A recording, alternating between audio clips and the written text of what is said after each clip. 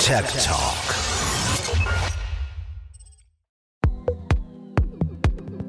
Hi, I'm Johnny Kaplan. And I'm Jessie Katz. And you're listening to the Tech Talk podcast series.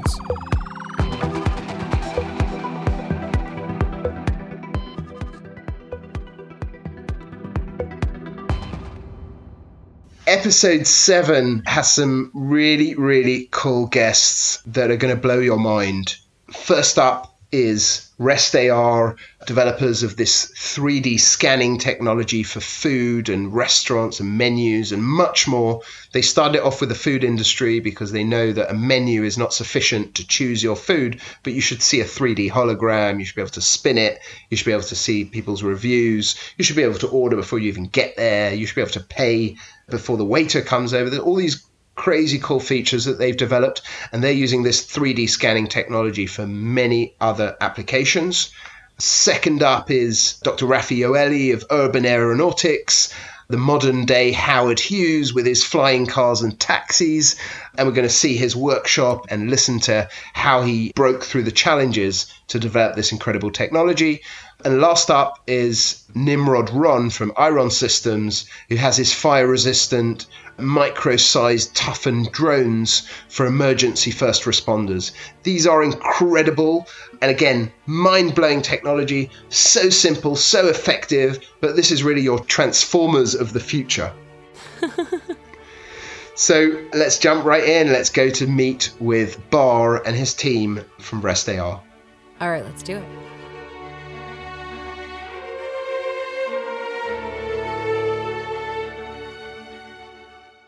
Hi Bar, great to see you again. Good to see you. So tell us a little bit about this amazing technology that you have. Me and my co-founders love restaurants. Every time that we went to a restaurant, we found very difficult to choose the dish. We came up with the idea to create something more visual and also that will help us to choose a better dish. And we came up with Rest AR. We have created a smart, personalized augmented reality menu. The chef or the restaurant owner can take photos even with his phone. And then we create from this a very high quality dish.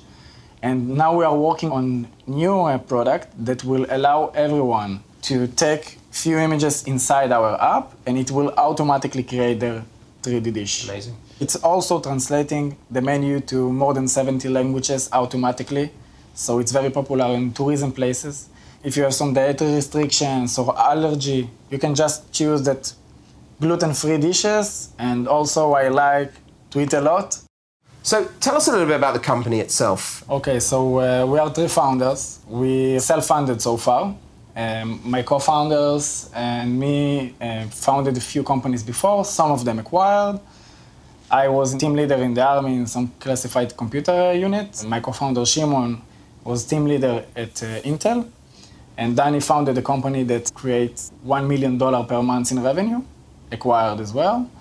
And we are 15 team members. You're not just an app, right? As I understand, it's the technology that you have there behind the app that really works, which is the core of the system. Yes, we saw that big companies like Amazon and Google trying to do this on e-commerce. In the near future, like all the big tech companies said, photos will just not be enough.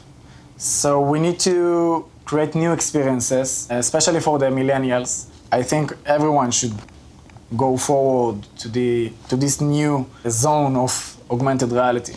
So augmented reality is the equivalent of virtual reality, but virtual reality has a closed 3D world. Yeah. And augmented reality is the mixture of 3D objects inside the real world. Yes. This makes a lot of sense. When you go to the restaurant, the more that you can sell to the client, the more that you can show to them to give them a complete understanding of what they're going to receive, the better satisfied they're going to be. The quicker they're going to order, the faster they're going to come back. So also the feedback that we get from the restaurants and the diners are great. The next stage is to expand as much as we can.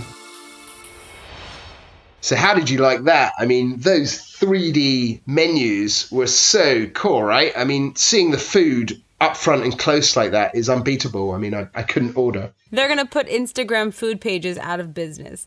I will salivate over different dishes and different foods just looking at them on my screen. So to see them in 3D, I think It's almost like the foreplay to your experience of eating in the restaurant, if Correct. that's even a thing. I mean, I think that it can really perk your appetite. That's really the point. I think they found that menus were just not effective. They were too 2D. I mean, the pictures were old or you didn't really get to see them. Yeah. So this is really a 3D lifelike size picture. Yeah, and you know what, Johnny, I'll tell you a little secret.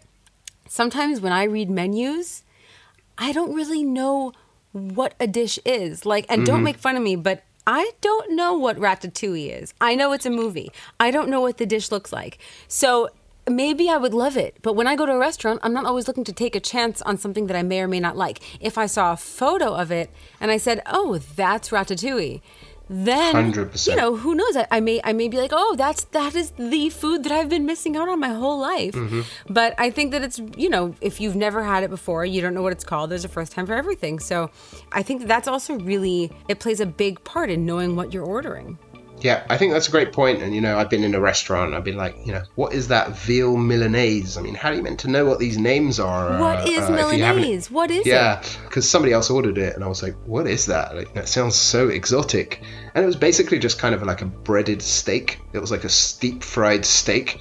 But had I seen that, you know, I would have understood it. It could potentially be something that somebody ordered, but without knowing what it is, you're 100% right. And this really helps. And like I said, rather than a dated 2D picture, this is really touching, feeling, seeing the size of it, seeing what the plate looks like. It's unbeatable. Exactly. You know, another thing that I like is that sometimes you go to a restaurant and you are expecting one thing and you get another thing. And I'm talking specifically about the portion size. If I go to a restaurant and I'm ordering an appetizer, I want an appetizer. What I don't want is one measly bite, but I also don't want it to be a huge dish because I wanted it to be an appetizer, an appetizer, tease my appetite. Then I want my main dish. So really to know the portions of what you're getting, I think, is also a really big factor here. Yeah, couldn't agree more. So next up is Dr. Raffaele. As I said, our modern day Howard Hughes, a great inventor, somebody who's lived the dream for 30 years. He still hasn't reached the peak of his venture, which is commercializing these amazing flying drones, flying cars, flying taxis. Just incredible technology, incredible innovation. He's developed the only NATO-registered rescue vehicle that can rescue into perilous locations. There are locations where a helicopter can't fly into. The rotors are too big, it's too dangerous. He's developed a lightweight, autonomous device. You can fly in without a pilot. You can go rescue people. And from that, he got to the commercial flying cars and flying taxis, which we'll hear about in the interview now. That is so amazing. Could you imagine going to save somebody from a burning building without having to risk another human life? I don't want this to sound morbid, okay? But 9/11, right? Where you had people stuck on the top floors. Imagine you could get a rescue vehicle up there to the people that are stuck. I mean, this could really change the course of everything, of what we're doing. It's funny you said that because that's one of his inspirations, was actually they have a diagram of if these drones were available during 9/11, you know, how many lives they could have saved, because it was an impossible environment for a helicopter to come and save anyone, but they could have used these. So you touched on a really, really important, pertinent point. Yeah, but so this could really change the course of our present, of what we're living in today. I'm super excited. Let's go and fly straight into Dr. Ioelli's workshop. Let's do it.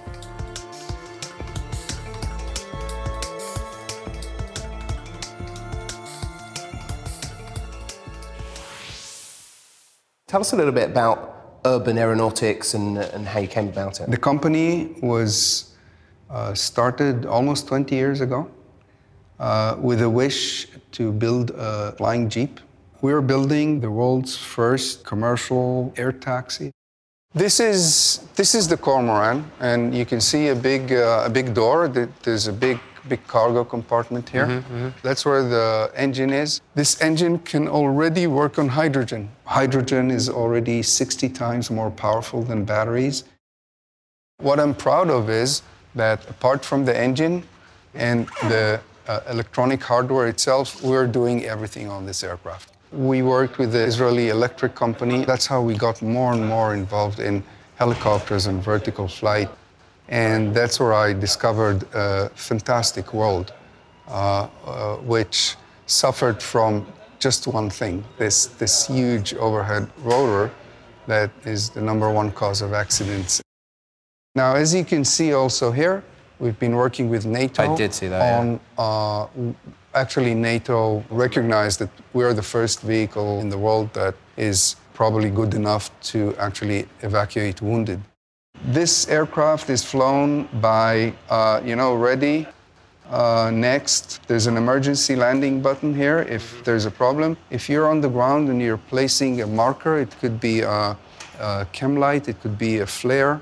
The aircraft can fly also without GPS to the area, and it spots your flare and lands on top of it. If it should happen that a propeller should fail or anything should fail, because we don't have an overhead rotor, we can put a rocket-deployed parachute and get the whole aircraft down safely to the ground, which you cannot do with a helicopter because of the rotors. So again, things work for us by having the lift rotors inside the fuselage. It's really not easy to take a large helicopter rotor and condense it and still keep the same amount of lift and be able to carry the same amount of payload and range and speed as a small helicopter, but packaged in the size of a car. We've had approaches from nuclear plants asking us, can we fly into a damaged nuclear plant with this aircraft? And this opened up the possibility to fly into a street where there's a dirty bomb or any kind of device in Homeland Security that you want to decontaminate or disassemble. And yes, it can operate inside a compound or an area where there's hazardous material and so on. One company told us that it's losing a lot of business with their medevac helicopters because they cannot land in many places that there are accidents because of their big rotor. They cannot fly on days when there's icing conditions, which is 20% of the year. We didn't know that. Now we can fly in icing conditions. We can bring a huge amount of more business for medevac helicopters. This cannot be a toy. This cannot be something experimental. This has to pass all the rigorous checks of the FAA to existing standards and so on and so forth. You know, we've done so many things and we've had so much fun and we've tried everything, and now we really want to do something that can really be out there in a few years and do the job. Now, this is our second aircraft that we're constructing. It's not complete yet. One of the reasons that this aircraft is possible is the weight of the structure. Hold this for a minute. This is a piece of structure of the aircraft. So it's like a blade of grass or something. Carbon fiber, very, very lightweight structure, very strong. If you look at drones around us and vertical takeoff drones, they started off carrying just themselves and transitioned into GoPro cameras and so on. Some of them can now carry a small parcel, and the larger ones can carry a little more. We're going to 500 kilos. In order to go into a damaged nuclear compound and actually hover there for 2 hours with telepresence, which would have maybe a virtual reality set on the operator's eyes and the pilot flying this vehicle through an opening in the wall and just hovering there for an hour or two and fixing a leak. You need a toolbox. You need to be able to carry all the robotic arms and everything. If you want to put a fire out in a high-rise, you need some fire retardant material. And we're talking about hundreds of kilos. So we're really targeted to that. Helicopters can carry that, but it has this huge 12-meter rotor overhead and the tail rotor that doesn't enable it to go into all the relevant places where it's needed. You could have saved countless lives, thousands of lives in 9/11, for instance, if this vehicle was ready and available and they were in New York City and you could fly up to the high rise and effectively people could jump out and get on top of it. Right. You would have been able to save lives, you know, as much as the vehicles can get up there and get down and many so on. other disaster zones. Of course, this is first and foremost a rescue vehicle. This is not a military-oriented company. Yes, we have a few generals, but we also have a few aerospace industry leaders and pioneers in themselves. And it's really the success of this team that at the end of the day is what counts. Absolutely. So this is a piece of magnesium. You can hold that. You'll also be surprised that this is not really very isn't heavy. as heavy as it looks. Yeah. No. So this is magnesium. Should be a lot heavier. This is magnesium, which is the standard metal for gearbox casing. This is the main gearbox that we have, and this is the shaft to our propellers. So we're designing everything in-house. What are really the next steps for the company? There's a lot of interest in our unmanned aircraft. In parallel, we want to start investing in our air taxi. We're stressing noise very much. We'll be a block away. We'll blend into the city traffic noise and so forth. When I was a little boy, flying cars and robots that could think for themselves were really just fictional characters, and the future is really here because things are changing very quickly. It is, absolutely, yes.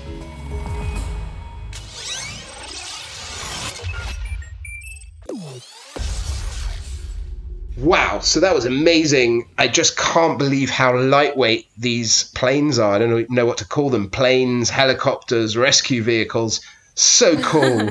Revolutionary design, so lightweight. The fact that it can be flown remotely, autonomously. I love these. I think this guy is a great benefit and merit to the world that he's been working so hard on this product that he's going to change the course of our future. I think it's amazing. I can't wait to see what the future will look like. We're almost there. Our last guest is Nimrod Ron from Iron Systems, developers of these transformer-like toughened drones that will fly into chaotic situations, fires, disaster zones where a first responder might harm himself. So they built these toughened drones that don't melt. They don't fall out of the sky at the first sign of water or fire or wind, but they found a unique way of developing them to be very strong, that they can fly into these situations and then give a pair of eyes to the first responder via camera, via audio feed, to fly in and find out exactly what's going on so they can protect their lives. That's amazing. That's really, really incredible.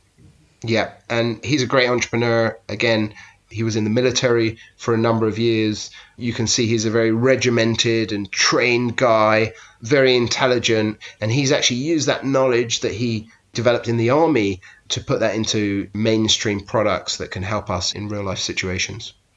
Incredible. All right, I'm so excited to see this now. Yep, let's go see him. So inspiring. Very exciting space that you're in. Rescue drones or assistant to safety personnel. Tell us a little bit about the story. So in 2015, it was 3 years after I completed my service in Sheldag in the Israeli Special Forces, I got called as part of my reserves duty to secure the Israeli search and rescue that were sent to Nepal after the massive earthquake there. We entered hundreds of buildings that were in high risk of collapsing, only to see if there is anyone inside.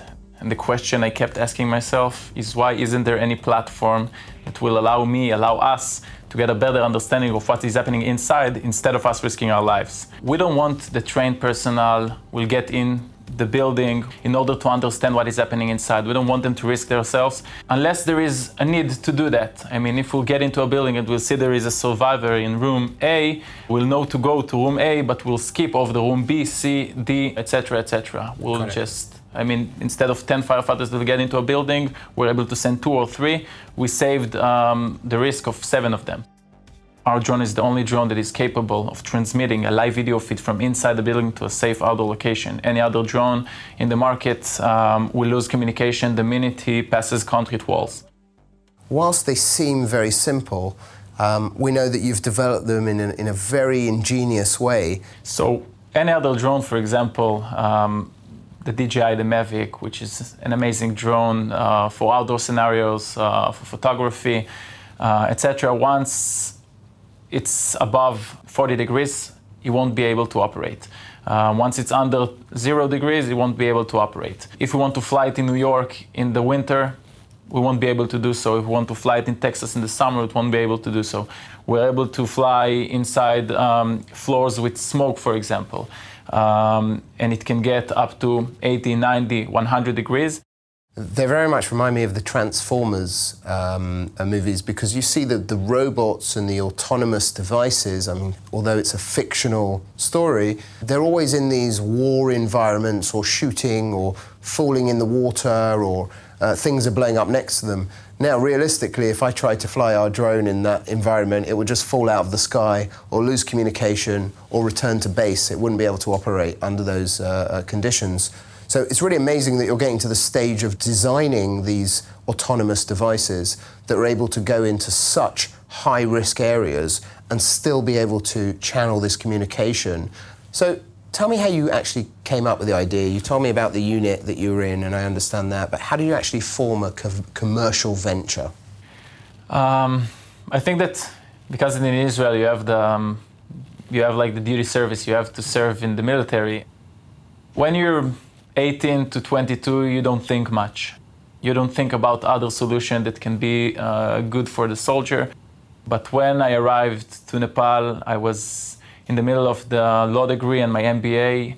And I think that I learned how to think. And once we got into those scenarios and we get into buildings, I thought, why isn't there anything that will provide us this information? And then I met the other co-founder, I met Niv. We realized that there are a lot of technological challenges here. And this is the way we started. I mean, I didn't know what is the right path to go. I did a lot of mistakes. I'm still doing a lot of mistakes. But we bring a good solution to the market, so. Fantastic. It's very admirable. So how does the future look for Iron? Because we work like any other startup, we're trying to hit the milestones, to get grants from Ministry of Defense all around the world. Our main market is in the United States. We're working with a few clients in Israel as well, because it's good to say that Israeli police and Israeli firefighters are using your products, and it's close to us, so it's very easy.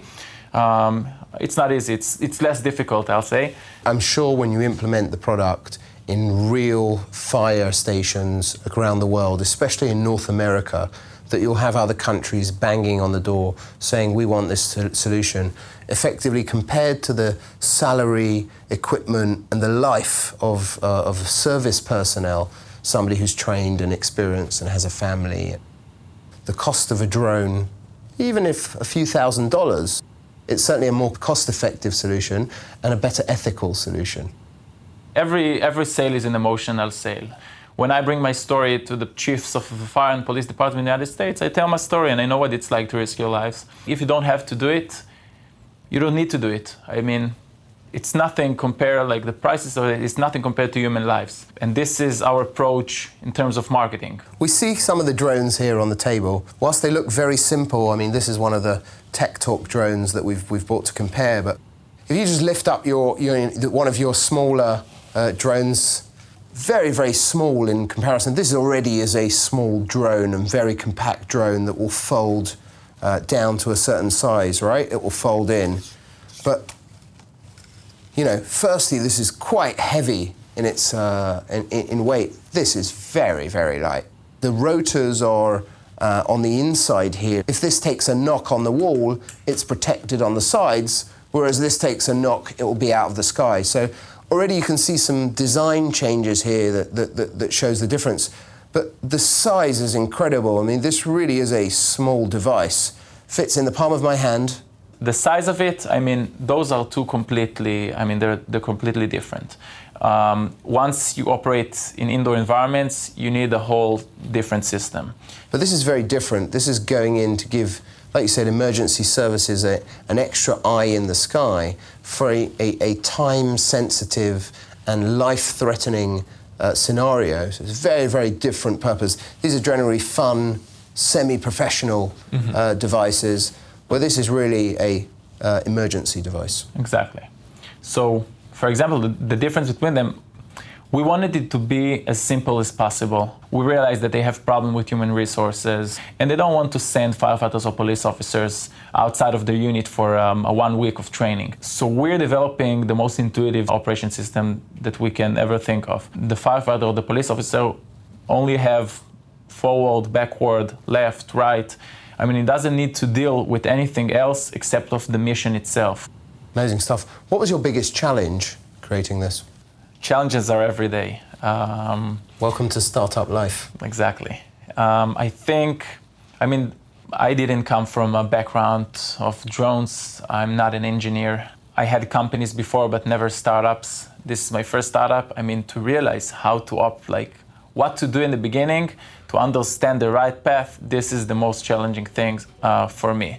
Niv, my CTO, will tell you other things probably related to the technology behind it. Mm-hmm. And he brings almost 30 years of experience of system engineering on manned and unmanned aerial platforms. So my challenge was probably different than his challenge. But we were doing mistakes together. The first rule of startups is there's no rules whatsoever. So that's the first thing that you had to change, coming from a military background, coming from an academic background. Everything's in some kind of guidelines. There's a book, there's a manual, there's a rule, there's a structure. I think you have to throw that all out the window when you come into a startup and say, look, I need to achieve something and I don't have all of the standard things in place. How can I achieve it? And I have to think outside the box, because if I think inside the box, everybody else is doing that, so I won't really have a competitive edge. So it's really challenging everything that you've learned so far. Exactly. So I have my milestones, and we need to hit the milestones, and I'll do whatever it takes. I mean, as long as it's legal and everything. But I mean, the fact that there is no rules just helps me to understand what to do, because I can do anything. I just need to think about the right way to do it. I'm sure with the experience, with the fantastic team you have behind you, the wonderful products and the impactful space that you're in, you have a very bright future, and we'll be watching you to see how you guys go on. Thank you. Thank you, Nimrod. So, just such cool entrepreneurs on today's program. I love this. I was so happy to see people that were inspiring with their dreams, with their new technologies that they had developed in their brain, right? They come up with this concept. They were quite far-fetched and something that didn't exist today, and they've gone out, they've developed them, they've broken through barriers and hurdles, some of these over huge amounts of time that they've been developing that. A real inspiration to the entrepreneurs out there. This episode, I think, was really great because we had a little bit of everything. We have some futuristic flying cars. We have some altruistic flying drones, essentially emergency rescue service drones, or autonomous vehicles, if you will. And then we've got my gluttonous favorite, which is the 3D menu. I think we touched on a little bit of everything in this episode, which I kind of like it. Yeah, me also. And it's great to just see what they're creating out there. It's so inspiring, and it makes you want to get up and invent something. Yes, absolutely. For our next episode, we'll see some other very interesting companies. There is somebody who can actually probably connect with one of our last guests. They create a radar detection for drones. As you may have heard recently, some airports have been compromised by people flying drones in there. So this is a 3D patented radar detection system, which is very important to date. We also go and see somebody who's innovating in the aeronautics sector. So they have an incubator there funded by JetBlue and El Al Airlines, that they invest in new airline technology. So, you think of airplanes as the least innovative devices that we have. They don't really evolve that quickly. But this is somebody who's really focused on that area. And we also go to see a company that is protecting you against car hackings. So I'm actually going to be driving a connected car. There's going to be a hacker on the seat next to me. They're going to be hacking into the car wirelessly and taking out some of the functions, the gas, the brakes, and other things. Super scary, but fun experience. That is super scary. But then if you think about it, so many cars are, where we once turned to mechanics for cars, now we're turning to computers. And I think that when you have a car that is so technologically advanced that it could fly, but beyond that, I mean, you have voice recognition, you have it playing your music, you have it mapping your directions, you have sometimes instead of gears, you just have buttons.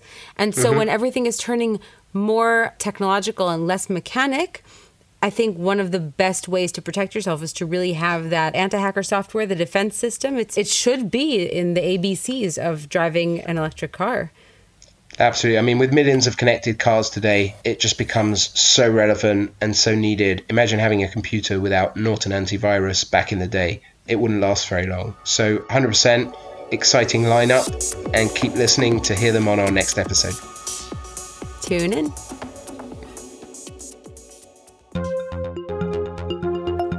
Thanks for listening. If you like what you're hearing, please subscribe wherever you listen to our podcast. You may also visit us at electrocast.com. The Tech Talk podcast is a co-production of Tech Talk Media and Electrocast Media. Executive producers are myself, Johnny Kaplan, Ronald Hands, Mark Netter, and Peter Rafelson. Special thanks to our associate producer, Sienna Jackson, our podcast recordist, Adam Kleinberg, and our audio editor, Chris Souza. Join us in our next episode where we continue our journey to the world's most amazing startups to bring you one step closer to our incredible new technological evolution.